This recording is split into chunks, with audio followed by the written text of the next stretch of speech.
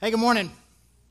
Hey, if you're new, I'd also like to welcome you. I'm Charlie, the lead pastor here, and I'll give you a little bit of insight, kind of what goes on behind the scenes here. This happened to me first service, and I was a little too overwhelmed by it to even know what to do, so I just kind of played it off. But I come out first service to preach, and I set my stuff down, and some people on our staff have placed a sticker of my head as a college student right there on my little table here. So thankfully I had this iPad cover, and you just kind of go, and it's fine. It's all fine. That's what we are. So if you're just welcome to the Grove. If that's weird to you, I'm sorry. It's where you ended up today. You've caught us in the last week of a 5-week series we've done. We've been going through the Apostles' Creed, this kind of early document that kind of is this statement of faith that essentially has unified Christians for centuries. Been around at least 1,600 years, and churches all over the world recite this. It's kind of a great summary of kind of what we believe as followers of Jesus Christ. And first couple of weeks, I just read it, and then I just kind of warned everybody, like, hey, starting week 3, we're going to read this. We're going to recite it together. And then, if you were here last week, you know this. If you weren't, it's the perils of summer. That what we're going to do. Everybody else, when they recite this, they stand up. So it's really kind of as a sign of unity with all our Christian friends around the world. We're going to do what all the churches that kind of do this do. We're going to stand up and recite this together. So if you wouldn't mind standing up. I guess maybe it was first service or I had to ask twice earlier today. All right, now it is together. I believe in God the Father Almighty, creator of heaven and earth. I believe in Jesus Christ, his only Son, our Lord, who was conceived by the Holy Spirit, born of the Virgin Mary, suffered under Pontius Pilate, was crucified, died, and was buried. He descended to the dead. On the third day he rose again. He ascended into heaven, is seated at the right hand of the Father, and will come again to judge the living and the dead. I believe in the Holy Spirit, the Holy Catholic Church, the communion of saints, the forgiveness of sins, the resurrection of the body, and the life everlasting. Amen. Let's have a seat. Thank you. So this week, my youngest daughter, Layla, who's 7, she and I went to Branson for about 24 hours or so. It's where my parents live there. So we went there in part to see them, and in part because there was some kids show at Silver Dollar City that we had to see that we had not seen. And really, for the first time, it's only been open a couple of years, for the first time, we went to this place called Fritz's Adventure. And what Fritz's Adventure is, imagine it's like an indoor play place, but like times 100. Taller, bigger, more expansive, and then in addition to that, there's climbing walls and ropes course. I mean, it was incredible. We haven't gone because we're a little bit spoiled because my parents live there. Like we wait till things have a coupon or a discount or locals go free, and we just let my parents, whatever. And it's a little bit expensive. But a while back, they did this deal where if a kid is adopted or in foster care, you could go for free. And we thought that was just a one-day deal, and it was, but very recently, they made it where that's just all the time. So a kid that has been adopted or has been in foster care, you provide documentation, and the kid gets to go for free. And so she and I decided that we would go check this out, the two of us. And I'm not going to lie to you, it is not designed for middle-aged men. Let me just say that there were several spaces where you're trying to crawl through. I'm not saying that they're exactly this width, but let's just say that they're this width, like this, right? But then you have this pressure of being cool, Dad. Come on, Dad, she says. And then we just go. And it's anyways. And so afterwards, I was like, man, this would be a great thing for you and Lauren to do next time. But they had this deal, and I'd never really done this before. They had kind of a ropes course. I mean, it was an indoor deal. They put you in this harness, and then the harness has this strap, and the strap is kind of this, almost like a little roller ball that kind of gets put in this track that then you kind of follows with you, like you're climbing up the stairs to get to where the course is. And then anytime there's a place where you can walk and do something, there's like several choices. You kind of move it around this little roundabout, and you go to this rope bridge or this tightrope or whatever, and kind of doing all this. And I was really proud. I think I got Layla on there before she realized what we were doing. But she was very brave the whole time, and she was out there for a few minutes, and then after I don't know, maybe 15 minutes of that. We're about as far away from the entrance/exit as you can be. It's like, Dad, I think I'm done. I'm like, sweetheart, you can't be. We gotta go back. And so she, okay. And so she, again, very brave, went through all of this, and I'm telling her, hey, you're gonna be fine. This strap's gonna hold you. You're safe. And I can see on her face the thing that just be honest, I'm feeling a little bit in my own heart. Like, I'm just a little bit nervous. I mean, you're up there, and you're like, well, they put the harness on you, and I guess I trust the kid who's old enough to be his dad to put this thing on right, and I guess I trust this thing, and you're just kind of out there, and it's reasonable, right? It's reasonable to be a little bit afraid. I tell this to people who go on roller coasters. In our family, we've talked about this. Big roller coaster people. It's reasonable to be a little bit nervous, but you're safe. It's safe. It's all been tested. It's something. There are all these things, and they're holding you in, and you're going to be fine. And I find myself as like, I'm saying to Layla with this confident assurance and listening to it at the same time. If something happens, you slip off this, you're going to be fine, Charlie. You're going to be okay, right? And then I realized after a while that really wasn't what I was afraid of. I was 99.9% confident that if I slipped off this thing was going to hold. I think the thing that I was really afraid of is that I was going to slip off this thing and then I'm the 47-year-old dude dangling there in the air. That I didn't want that. I think that legitimately was what I was afraid of more than anything. And so today, we're kind of wrapping up the Apostles' Creed. We're going to be talking about this question: what happens after someone dies? And there's a few things, statements that are made here. And I use this because, we're going to talk about this thing. And if there's anything that really we have a good reason to be afraid of, it's death.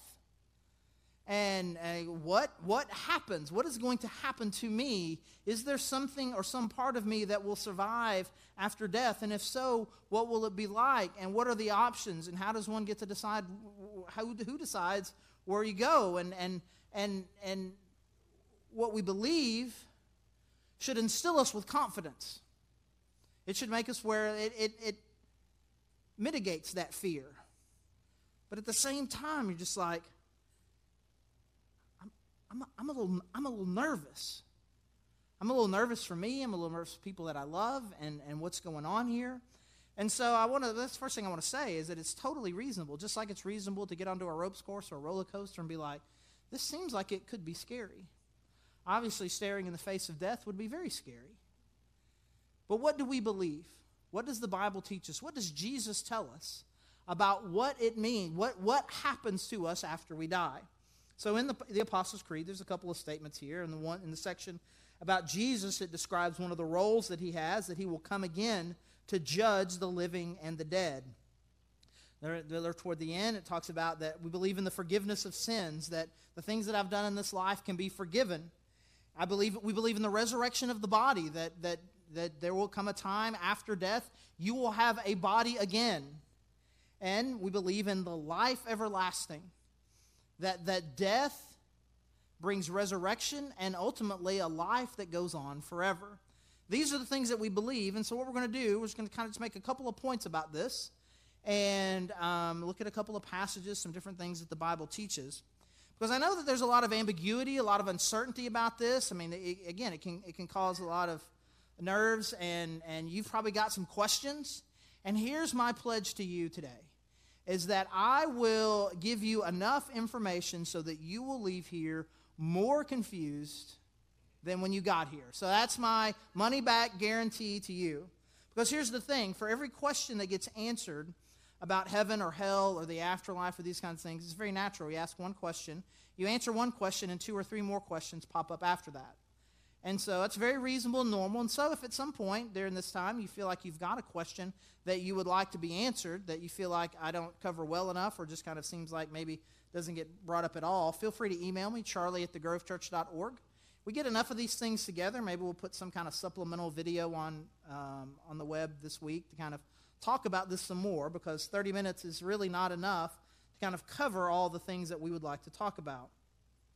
But the first thing that I want to bring up that I think is very clear, it's a very simple statement, and the verse that we're looking at is a very simple verse, but it is very clarifying to what separates what Christians believe about life after death and what a lot of people do. And we'll say it this way. First is this, is that there's death, then judgment. That there's an order to this. There's an order and a simplicity to this. Everyone is going to die, and then immediately following death becomes judgment. And so the verse that kind of talks about this is in Hebrews 9, verse 27. Hebrews 9:27 says this, just as people are destined to die once, and after that to face judgment. Again, a very simple verse to explain a very simple concept. First there's death, and then right after death comes judgment. So there's a few things that eliminates.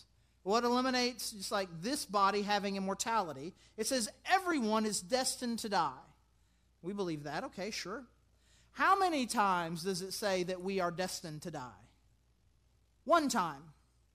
And that eliminates a lot of theology of other world religions, some New Age people, some different ideas out there, that somehow that this life kind of can be recycled. That you'll live this life, and then you'll live another life, and you'll live another life in different forms, in different places, as different people or whatever.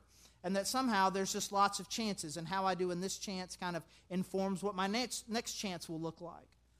Well, that is not what the Scripture teaches. The Scripture teaches that you will die one time, and then after that one time, you will face judgment. And I think it's important, too, to make sure that we understand the proximity of those two things. Death and judgment. Death, judgment. There's not a huge gap.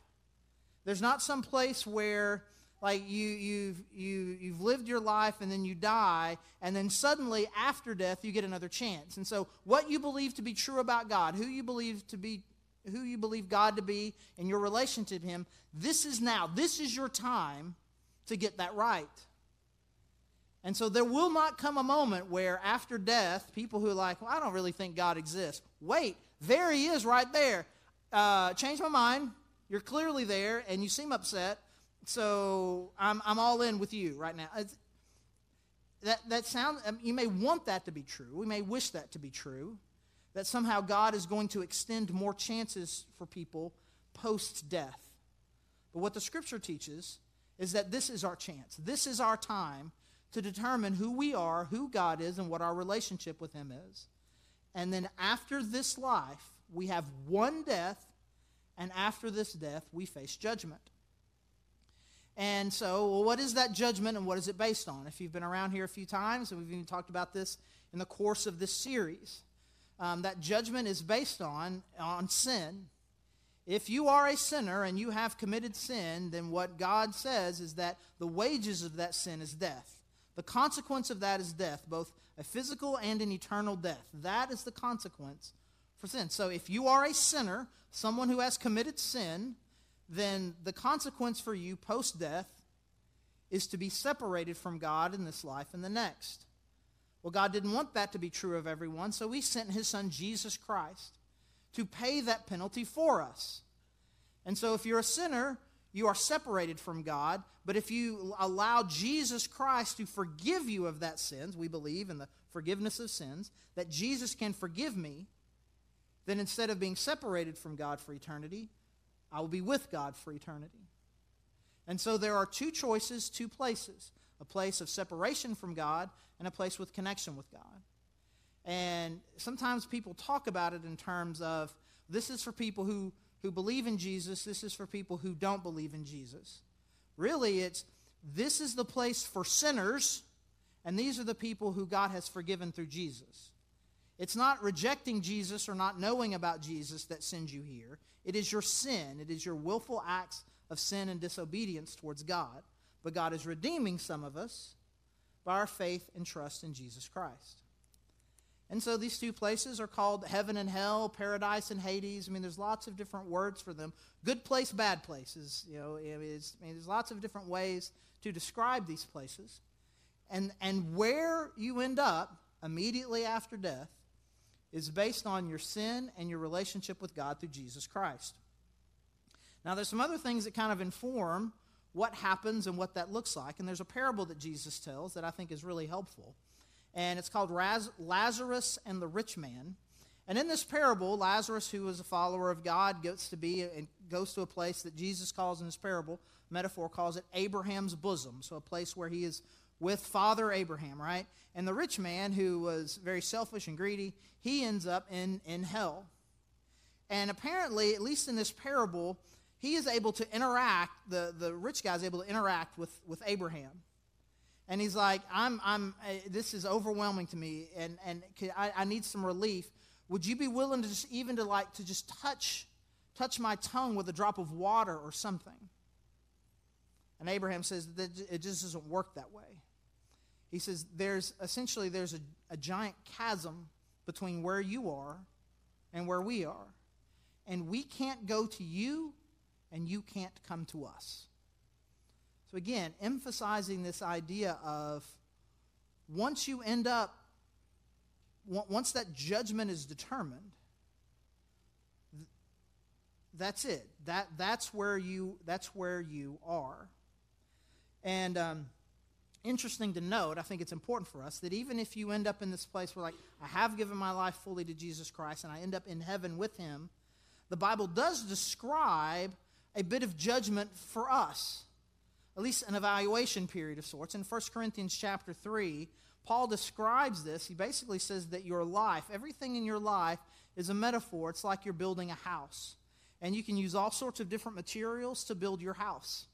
Basically saying there's lots of different things that you can give your life to.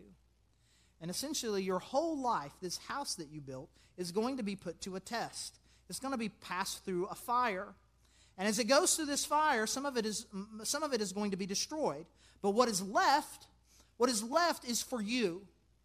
And it is a reward that you get to take with you forever. The things that I do in this life, the things that matter, the things that are in devotion and love and service of my love and devotion to God and to people, those things I will carry with me as a reward, the things in my life that matter. And he says, but some people are going to get up there and essentially everything that they built is going to get destroyed. And then Paul says this about them. He says, and they will suffer loss, but they themselves will be saved, but like one passing through a fire. Which is a real interesting metaphor, since fire is often used as a descriptor of what hell will be like. It says that your life's going to get burnt up, but you are going to be saved, but like someone who's went through a fire. And I think the intention of his descriptor here is you're not going to go to hell, you're going to go to heaven, but you smell a little bit like hell. And there's a handful of verses that kind of rattle around in my head. And that's one of them. That's one of the things that just kind of rattles around in there. It's like, man, what I do and who I am in this life, I can give my life fully to Jesus and be confident that I will be with him forever. But it still matters. It matters deeply who I am and the way that I live. My choices are to carry a reward or to just kind of pass through like one who barely escaped. And so I want to live my life in a way that when it's tested by fire, it is shown to be good. All right, so there's death and judgment, the judgment that puts us into one of these two places, and then a judgment, at least an evaluation of sorts, that happens for those of us who have given our lives to Jesus Christ, where our lives will be evaluated. So what are these places like? What are heaven and hell like? And I'm just going to give you the very definitive answer to both of these things right now. What is heaven like? I don't really know. Right? You write that down. That is the most definitive thing that I will say today. I don't really know. In fact, if I were to be honest, there are some things in the Bible that seem a little bit confusing about it. On the some ways, and again, this is kind of the thing that has echoed that most of us probably think about, like clouds and harps, right? And giant worship service, like it's 24/7 worship service, right? But at the same time, it also describes us as having homes. It also says that God is going to make a new earth. Like, what is the point of that if we're just 24/7 worship? Like, we're all just hanging out in the presence of God, worshiping nonstop. When you going home, right? What's the point of having an earth? And so there's a bit of confusion to it. But here's the thing that we can say with confidence. It is for eternity in the presence of God, and for the first time in our lives, absent of the presence of sin. And all the things that will be, every one of them will be great. I don't know exactly what's going to happen. I just trust the one, and that if I can be with him without sin in my own heart, without the sin of this world, in the presence of this God, unfiltered, it's going to be great. What we're going to do day to day for eternity, I don't know. Obviously, there will be some worship, but there seems to be some other things going on there too. But the reality of it is, the thing that makes it great is the absence of sin and the unfiltered presence of God in our life. And that is what heaven is. The day-to-day schedule, I'm uncertain about. But we can trust that the presence of God in the absence of sin is amazing. Now, what is hell like? And so again, this is a place where you go, where essentially, if heaven is to be in the presence of God, hell is the absence of the presence of God. And so to some degree, people right now who are living apart from God are experiencing at least a taste of what that is like, in the same way that God describes our life in Christ right now as a taste. I have the Holy Spirit in me, and I'm experiencing life with God, but more so. Right now, people are experiencing what it's like to be separated from God, but eventually more so. What would it be like to be in a place completely separate from the presence of God? Even those people who don't have God with them personally still live in a place where the presence of God permeates everything. What would it be like to be in a place where the presence of God is removed? What would that be like? Well, there's three primary descriptors that the Bible uses to talk about what this place is like: darkness, destruction, and fire. Darkness, destruction, and fire. And all three of those are incredibly good descriptors of what we can imagine being apart from the presence of God would be like. Darkness, there's no light, there's no hope. It is a hopeless, empty place full of darkness. That makes sense. Fire, it burns, it hurts. There is pain and misery and hurting there. And then destruction, it feels like that my very soul, the very who I am, is being destroyed. Now, there are people that like to speak very definitively about which one of those three illustrations dominates the other two. And it gets even used to say, well, you have to believe in literal fire and hell. And we are, in case you're wondering, we are people who take the Bible literally. We believe that if the Bible says a story happened, it happened, and we believe the truths that are taught are true. We don't evaluate it based on our own ideas, right? But at the same time, that doesn't mean that the Bible doesn't use illustrations or metaphors. It's like, but not here. Fire is literal. It's a literal fire. I'm like, okay, here's my only question for that. My only question for that is, if we have to take it literally, does literal fire exist in darkness? If we take fire literally, no, literal fire makes light. Can't be dark. And it's like, well, it's like a spirit. It's like a spiritual fire. Like, okay, that's fine. It's a spiritual fire. It's not a literal fire. And you're fighting. And I'm not saying that there's not going to be fire there. I'm just saying these are people's best descriptions of what it feels like to be absent from the presence of God. It will be destructive, it will be dark and hopeless, and it will hurt. And so then some people like to focus on destructive, and destructive means that eventually hell will have a limit to it.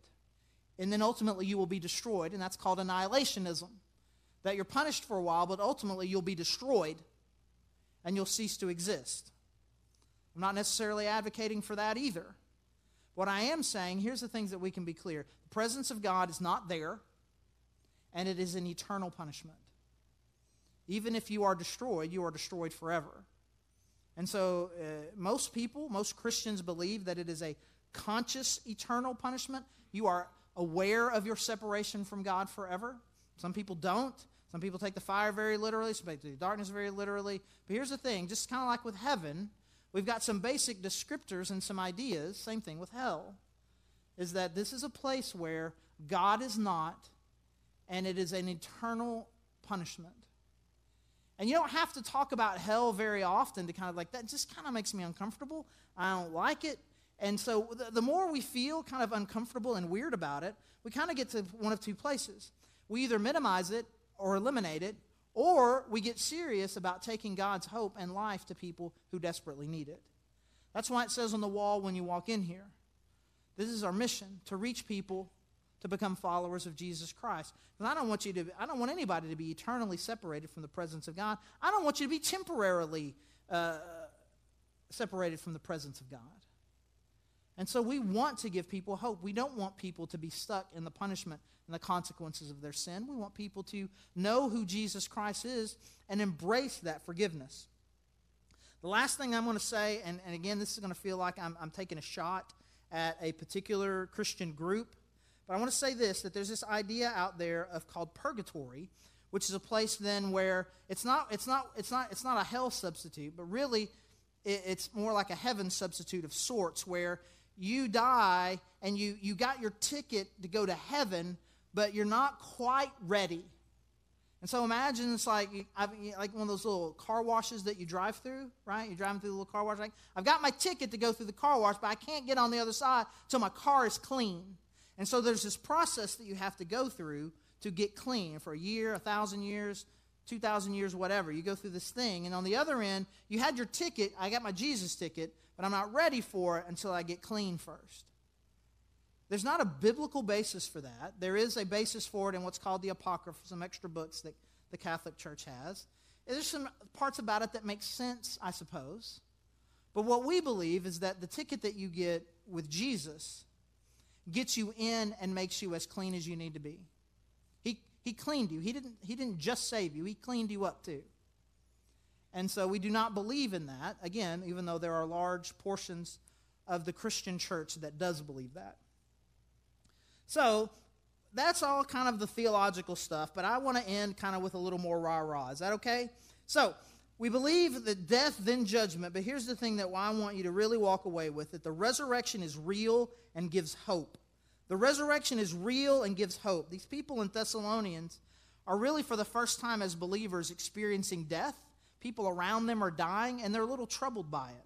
I think there's this part of us, man, you think I become a Christian and bad stuff's going to stop happening? They're kind of in that. I didn't know people were still going to die, and what does that mean, and what happens really when you die, and they're worried about it, which again is very reasonable. You feel that when someone you love dies. You feel it when you think about your own mortality. And Paul says this to comfort them. Brothers and sisters, we do not want you to be uninformed about those who sleep in death, so that you do not grieve like the rest of mankind who have no hope. Again, he's not saying that grieving is bad. It's like we're not going to be hopeless. We're not going to do hopeless grieving. For we believe that Jesus died and rose again. And so we believe that God will bring with Jesus those who have fallen asleep in him. According to the Lord's word, we tell you that we who are still alive, who are left until the coming of the Lord, will certainly not precede those who have fallen asleep. For the Lord himself will come down from heaven with a loud command, with the voice of the archangel, and with the trumpet call of God, and the dead in Christ will rise first. After that, we who are still alive and are left will be caught up together with them in the clouds to meet the Lord in the air. And so, we will be with the Lord forever. Therefore, encourage one another with these words. Guys, you don't have to be afraid, because Jesus Christ has said that he will come back. And when he comes back, he will make sure that those who are dead are with him forever. And if some of us happen to be around then, we're going to get there, but they're going to get to go first, and he's going to resurrect their bodies. They are with him now, and then ultimately he will resurrect their body, give them a new body, a new life, a new type of existence. And you can know this. You can trust that those people, when they fell, they got caught, they are safe. They will not fall. And I'm saying this to my 7-year-old. Don't worry. That rope will hold you. God's saying, don't worry. Jesus is saying, don't worry. Death is safe. How do I know? How do I know if I fall, this thing's going to hold me? I'm not going to test it, right? I mean, I don't want to know that bad, right? I'm not seeing it. I mean, hundreds of tests, I'm sure, were done on these things. So other people lived through it, experienced it, and it turned out it was safe. So when we just kind of randomly talk about death is safe, we're not just kind of speculating, like, I don't know. Jesus said he's not here anymore, but he said that he would take care of us. No, he came back. He died and he came back. He said, see, this is what I've been talking about. Death is not the answer. And this thing that God did for me, I promise I will do for all of you. And Paul says, comfort yourself with those words. It's reasonable, totally reasonable, to feel a little bit of anxiety, to feel a little bit of fear. That's totally reasonable. But comfort yourself with the idea that the one that you love and trust has said to you, it is safe. I died, and I came back to life, and I will do the same for you. Death is not the end. Death is not the answer. Death is just, it's just a moment. And you will be safe with me forever. Comfort each other with these words. So let's just take hope in that today. Let's celebrate hope now. Let's worship and talk about how awesome it is that we do not have to be afraid, that we can have hope, that we are safe with God forever. We can do that as we worship. There's places to respond in the back as well. Communion is available, prayer candles. The prayer team would love to pray with you if you need some encouragement. You pray at the cross. You have an opportunity to give. Lots of different ways to celebrate the hope of eternal life that we have in Jesus Christ. Let's pray.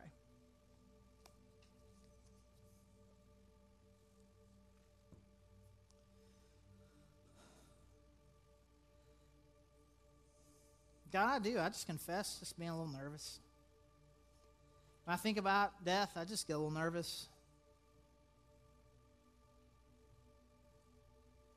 God, I thank you that it doesn't have to just end there, that fear doesn't build on top of fear, but that we can trust in you. That, God, that you raised your Son from the dead so that we could know that death is not the end. And so, God, I pray that we would live that way and believe that and trust in you, that death is not the end for us. God, I pray for those of us here who have still not yet fully put our faith and trust in your Son, Jesus Christ, God, that we would do that today. God, I pray that we would all take it seriously, that what we do in this life matters, that it will be tested. And God, I pray that you will burn in us a heart and a desire to love and share with those who still don't know you. And for all of us, God, who are grieving and hurting, God, I pray we will be encouraged by your words and by your Son, and it's in his name that we pray. Amen.